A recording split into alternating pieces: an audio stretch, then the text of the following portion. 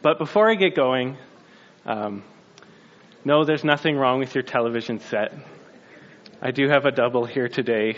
My twin brother Tom is here, and we've made it easy on everyone this time. He's got a little bit more on the top of his head hair-wise. I've got a little bit more on the bottom of my head hair-wise, so it's a little bit more distinguishable. But he's out visiting us for a little bit, and it is a real treat. Uncle Tom is one of my family's favorite people, and so we're just so happy to have him around. And I told him before we came to church this morning that I respect him every time he comes, because there is this certain face that people make when they get it, that the twin is around. Sometimes it's from seeing the twin, and sometimes it's from hearing, because Tom and I, our faces are more dissimilar than our voices, and so the kids can't tell who's talking. And Tom was just saying it's really cool because he feels like he's impersonating a police officer whenever he's talking to the kids, because they just like respond naturally to that voice, which is funny. But I really respect him coming out and enduring just the event of having all these people who are used to me and then him being here. And Tom, I do want to say as well that we love you, and I love you with my whole heart. And I always will, and you really are one of my favorite people ever, period. End of sentence, end of paragraph. End of story. Well, not end of story yet, but a few more years. All right, so we're going to be reading about Jesus and a teaching he did that was kind of about farming, but it's not about farming. It's about how we respond to what Jesus says. And it's called the parable of the sower. And I want to read this from Luke chapter 8. And it's in part an encouragement for us this year to renew our commitment to the Word of God and to being in it and to be reading it and to be believing it as a way of living our lives the way God wants us to. And I'll try to make that case more as we go on. But let's read this starting in verse 4 of chapter 8. These are the very words of God. And when a great crowd was gathering, and people from town after town came to Jesus, he said in a parable, "A sower went out to sow his seed, and as he sowed, some fell along the path and was trampled underfoot, and the birds of the air devoured it. And some fell on a rock, and as it grew up, it withered away, because it had no moisture. And some fell among thorns, and the thorns grew up with it and choked it. And some fell into good soil and grew and yielded 100-fold. As he said these things, he called out, 'He who has ears to hear, let him hear.' And when his disciples asked him what the parable meant, he said, 'To you it has been given to know the secrets of the kingdom of God. But for others they are in parables, so that seeing they may not see, and hearing they may not understand. Now the parable is this.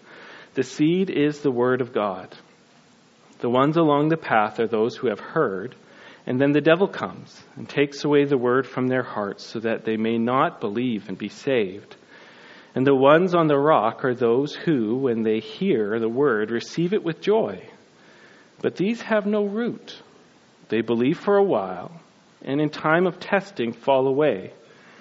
And as for what fell among the thorns, they are those who hear, but as they go on their way, they are choked by the cares and riches and pleasures of life. And their fruit does not mature. As for that, in the good soil, they are those who hear, who, hearing the word, hold it fast in an honest and good heart, and bear fruit with patience." Can I pray for us? Father, thank you so much for preserving Jesus' words in a way that they're just really dependable. Father, thank you so much that Jesus is alive. And even though he's alive, his words are spiritual and powerful in such a way that reading them is hearing from him. It's different than a lot of other communication. It's better. So, Father, I pray that you would help me serve your word and help me bring your word to life to us. And Lord, I pray that you would help us to have that good soil today, that your word would fall on it, and that we would hold fast to it with a good and honest heart, and that it would produce fruit for your glory and because of your great love for us in Christ. I ask these things. And all God's people said, Amen.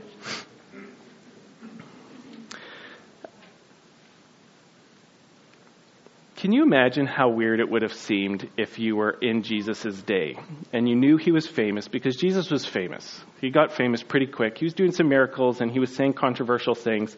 He was like one of those guys on YouTube who overnight gains 10 million followers because they said something crazy and the person they said it about got upset and started fighting with them. He was kind of like that. He was controversial, but he was good, and he impacted people's lives for the good. When they came to him, he helped them, he would heal them, he would feed them sometimes.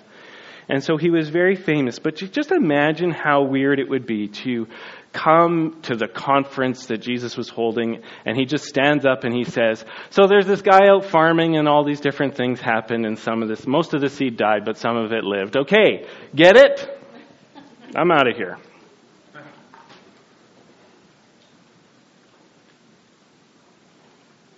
That's the sermon. Right? That's how weird it would be. You'd be like, I drove out here. I warmed up my car for this.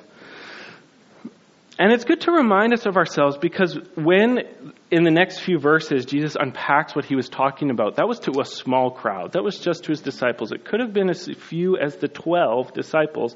It could have been more because he had 70s and smaller groups. But he unpacked it to the small group. But to everybody else, they were just kind of like, huh? Or at least they had the opportunity to just say, huh?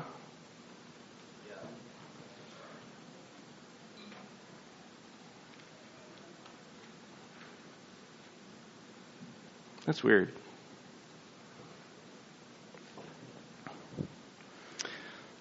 Birds eat some seeds. Some seeds wither on the rocks. Some seeds get choked out by weeds. Some seeds actually produce a fruit. What's a seed supposed to do? Yeah. So we're past Christmas, so now everyone's starting to think about their garden again. We're done with winter, right? It's already, now it's in overtime. Now it's just like referee's time. We're done with this. Too bad we still have another 8 months to go before it's going to warm up. But that's the point of seeds. The point of seeds is to bear fruit. And so if you're a farmer or you're a gardener, you don't actually want the birds to eat your seeds. You don't actually want the birds or the rocks to make your seed useless because it just dries out. You don't actually want the weeds to choke out the fruit. That's what you want. And I think that it's good to start there and just say, that's what God wants, and that's what we want. Does anybody here want their life to be a waste? Right? Nobody does. And yet it still happens. Right? And it's sad. Nobody grows up saying, I want to become an addict when I grow up. Nobody grows up saying, I want to be an alcoholic. Nobody grows up saying, I want to kill somebody in anger one day. Nobody grows up saying that. And yet, the reality is that these things happen. And so Jesus is bringing us to think about life in this way and try to think again, okay, the reason I'm here is to bear fruit to God. The reason I'm here is to hear God's word and respond in a way that is pleasing to the Lord and not to waste my life. Amen? And jumping to the end, I think it's one of the reasons I'm dealing with this. There's always a reason, right? I always have a reason. Sometimes I tell you, sometimes I don't. The thing that shocks me about this parable is that Jesus can talk to a crowd of people and say to them, the thing that determines whether or not your life will bear fruit or be a waste is what you do with what I'm saying. That's crazy. And that's not how we live. Amen? And I'm talking about the us, not the other us. This is, there's always a scan. I get upset at the word or scandalized. I'm like, I got to preach about this. This is terrible. I have to talk about this. This is the thing. How can Jesus say to everyone the thing that will determine whether or not your life, my life, bears fruit or is eaten by the devil or is withered on the rock or is choked by life is how I respond to the Word of God. That's crazy. But for me, the question isn't whether or not I think it's crazy. The question is it true?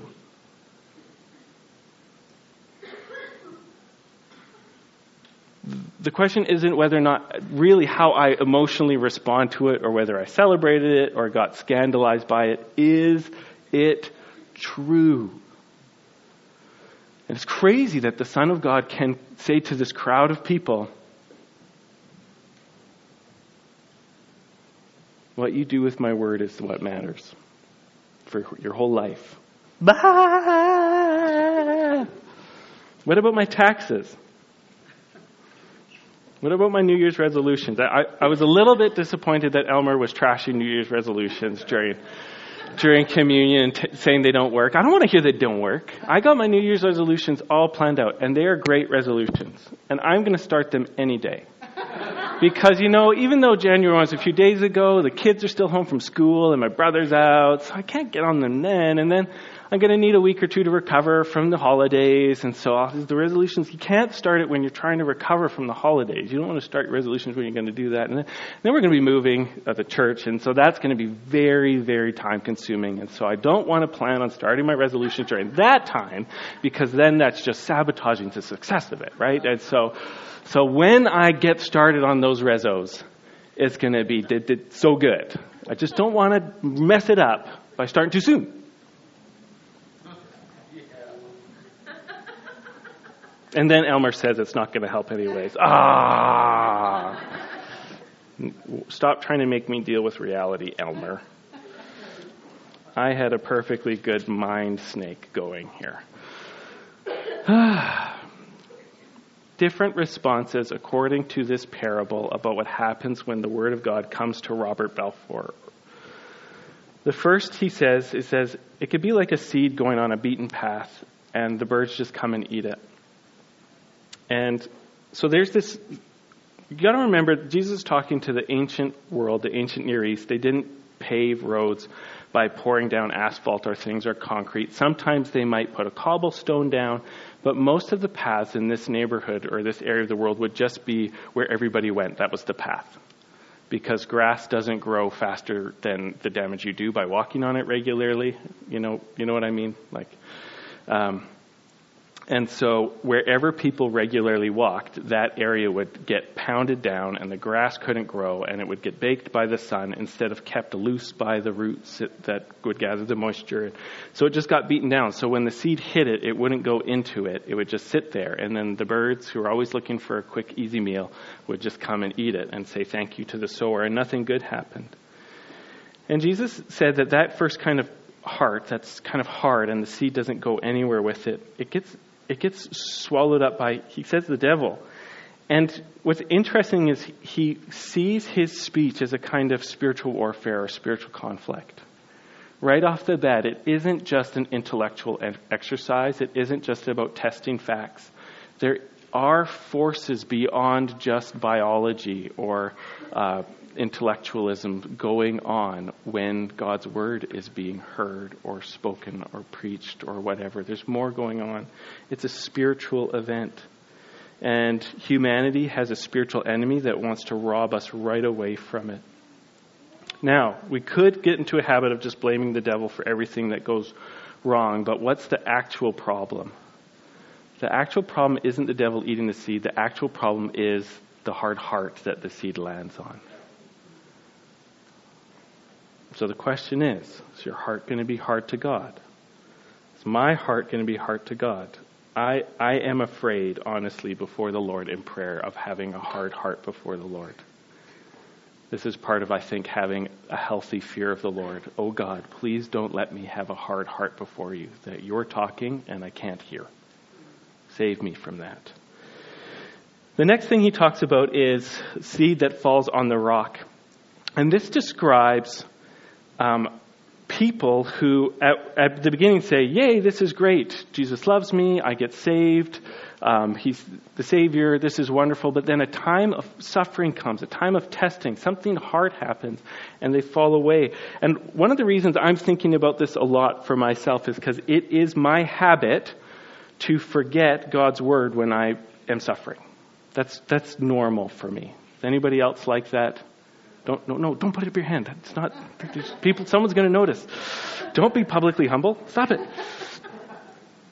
It's just me. That's normal for me. And so I'm thinking about the word and how from Jesus' perspective, the point of the word is actually not to be forgotten during hard times, but actually to be held on to through hard times. That's the point. And it reminds me of a snow shovel. Anybody used any of these recently? Anybody worried right now? I've seen Rob try to do athletic things. This could get bad. It's pretty messy. Though, gratefully, we haven't had to use this much. So I don't know how that impacts spring, but we haven't had a ton of snow. But this is a snow shovel, and it's kind of meant for moving snow, right?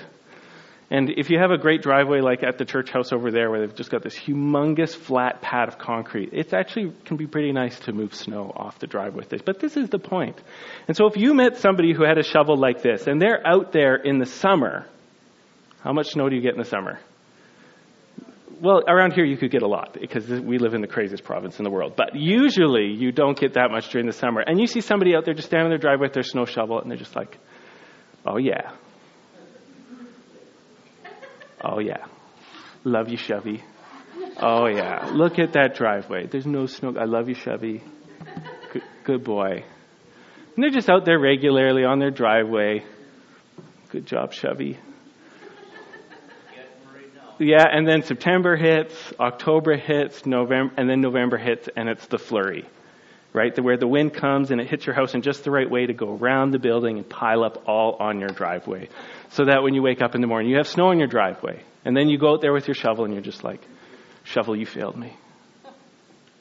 I bought you so that I wouldn't have snow on my driveway. You failed me. I'm out of here, Chevy. I'm taking back to Canadian Tire because they have that great return policy and you can return anything at any time for any reason. Thank you, Canadian Tire. If you saw somebody doing it, you'd be like, that's the whole point of a shovel is for when it snows. Right? Okay. The whole point of Jesus' words is to get you through the hard times. Is to find out that it's true during the hard times. Is to be held onto during the hard times. That's the point of Jesus speaking. Because we live in a broken world. This is one of the hard truths, but the true truths that Jesus taught us is that the whole universe is broken. Nothing works the way it was supposed to. Not our hearts, not our minds, not our bodies, not our relationships, not our families, not our churches, not our finances. There isn't anything in the universe that works the way God originally made it to. And all the breaking is painful. All the brokenness is painful. And it was broken because of sin. It was broken because our first parents didn't want to submit to the Word of God, but wanted to be independent from it, and everything got wrecked. And all the brokenness is painful. And your average Canadian thinks, if I'm suffering, I get to do whatever I want to feel better.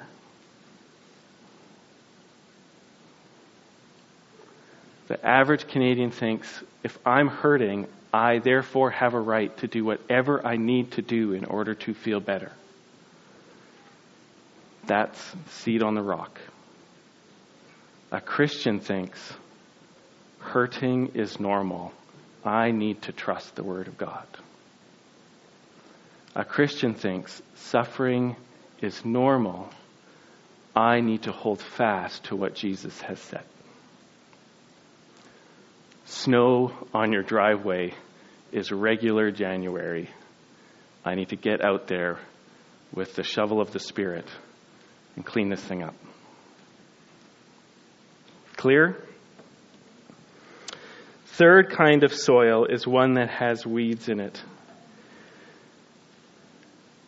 I hate weeds.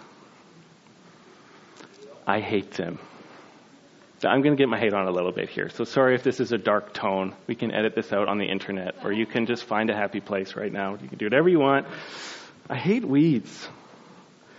I hate the fact that dandelions, you can pick them out of the ground and there's 18 fully bloomed ones the next day, even though you dug out the root. It doesn't matter if you dug out the root. They come back.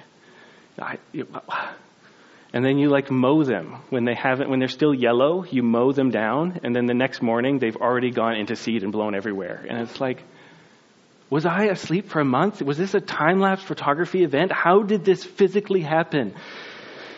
And that's just dandelions on a lawn. And then somebody goes and decides that Roundup is no good. There's still par 3. I don't care how many eagles have to die. I'm just kidding. I'm just kidding. That's wrong. Sorry. Don't you hate weeds? They grow faster and better than everything you want to be there. And if you leave them there, they choke out what you need to be in your garden, or what you want to be in your rock garden, or the grass that you want to be running on instead of that pokey thistly stuff that your kids buckle over when they step on in their bare feet. And you warned them.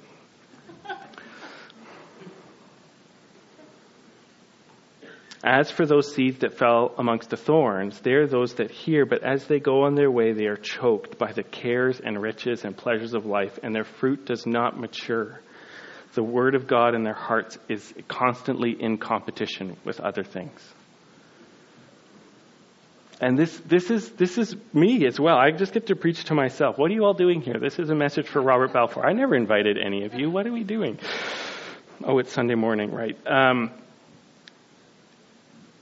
A life choked by cares and riches and pleasures of life. And one of the things that's interesting about this scenario is that the riches and pleasures in life aren't necessarily bad things or even not gifts from the Lord. I mean, God the Father is the most generous being ever. And He loves to give good gifts to His kids. He loves to give things. Plane tickets to Rwanda, or a vehicle so you don't have to hoof it to church in the middle of -35 winter, or a bike, or whatever. He loves to give good gifts, and he invented pleasure. He invented the sweetness of food. We were introduced last night to a meal of homemade gnocchi with browned buttered sage. That was a pleasure that I'm not going to apologize to anybody for. And it ultimately comes from the Lord who invented this stuff. And yet, because of our hearts, again, it's the soil that's the issue. The good things of life, friends, family, people, jobs, churches, all this stuff can be in competition for our full devotion to Jesus' word. And being willing to hold fast to Him and be obedient to Him and trust in His promises. And I think sometimes that this is like the Calvary challenge. There is so much good stuff happening in all of your lives that it's a danger to your walk with God. Or maybe it's just me. Maybe that's not you. If that's not you, I was talking about somebody else. You dodged a bullet. But I think this is it. And it's weird. It's like the more technology we get, it doesn't actually make any of our lives simpler. It just, we become empowered to do more stuff. Is there anybody who didn't even have a spare minute over holidays? Everything was booked, everything. And even when you had a down minute, I got 18 relationships to follow up with on Facebook.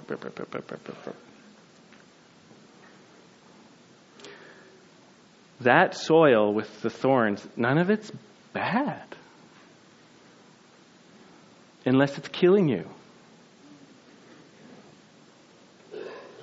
Crazy.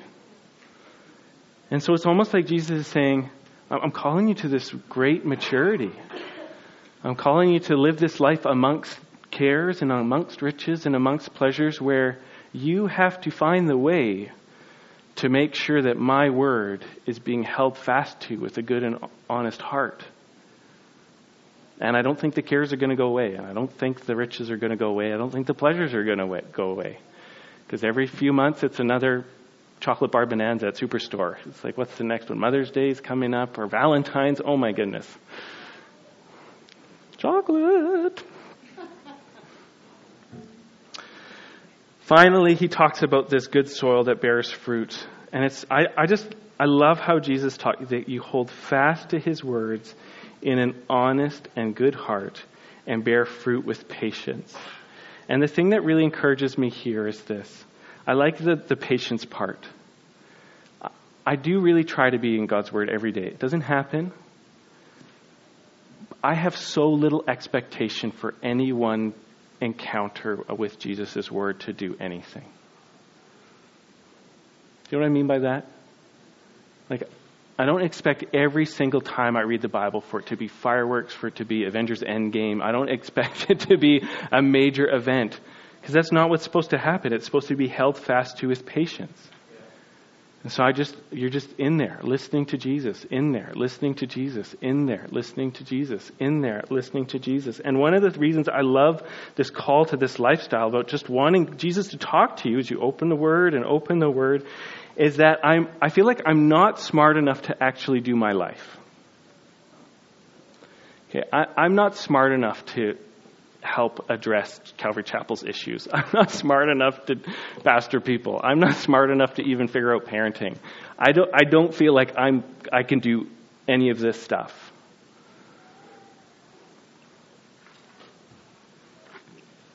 I'm really not good at a lot of things. What's Jesus' promise? If I'm holding on to his word with patience, he makes the fruit.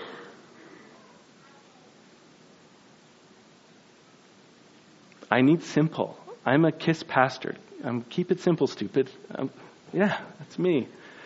I just need a life the kind of life Jesus calls to. Just hold on to his word with patience. Just don't stop, boom, boom, believing. Whoa, just like, God can use anybody. And I just proved it. I mean this. I regularly have no clue what to do. My confidence is in the fact that if I'm holding on to Jesus' promises, if I'm trying to obey what he said in the moment to the best of my ability, he will make the fruit. Why? Because Christ is king. And I'm trying to get my brain out of this way of looking at the world where everything depends on the laws of physics and everything depends on the laws of biology and everything depends on economics. I'm trying to obey Christ, who submits to no one but the Father. He doesn't need anything in order to make me bear fruit. He doesn't need anything in order for me to be able to be helpful to somebody. He can do it because he's the king. My job is to obey and believe. My job is to be holding fast to his word. It's his job to make the fruit. That really simplifies my life. Amen? Does that make any sense? I'm still just beginning to do this. Let's go back a few things. We all together have so many pressures and stressors and things that make us afraid, and most of us have no clue what to do about it. True? What does Jesus say you're supposed to do? Receive his word and hold fast to it so that he will produce fruit in your situation. Yeah, but. We all need to go Princess Leia and strangle that Jabba the Hutt. I went there. Jabba the Hutt is not a good guy. Jabba the Hutt is a slug lord that needs to get blowed up. No more Jabbas. Sorry. I do regret that one. A little bit.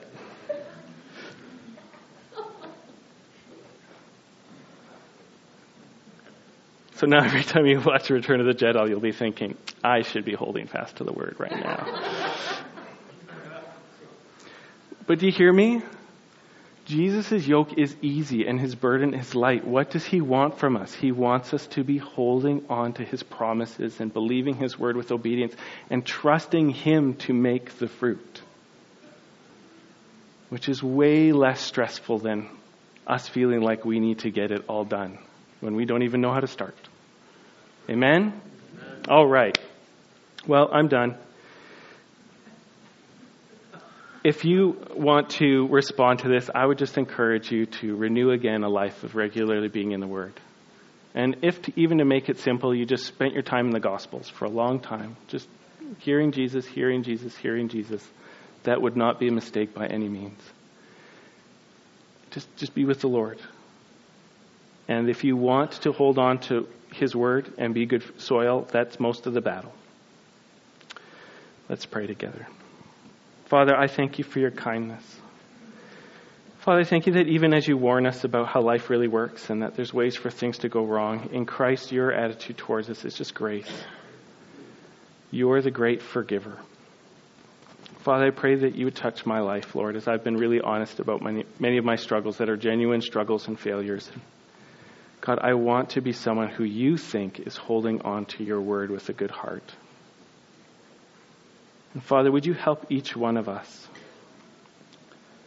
Father, would you help each one of us? Would you be speaking to us through your words?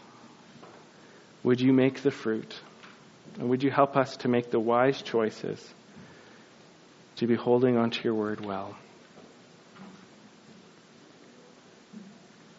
In Jesus' mighty name.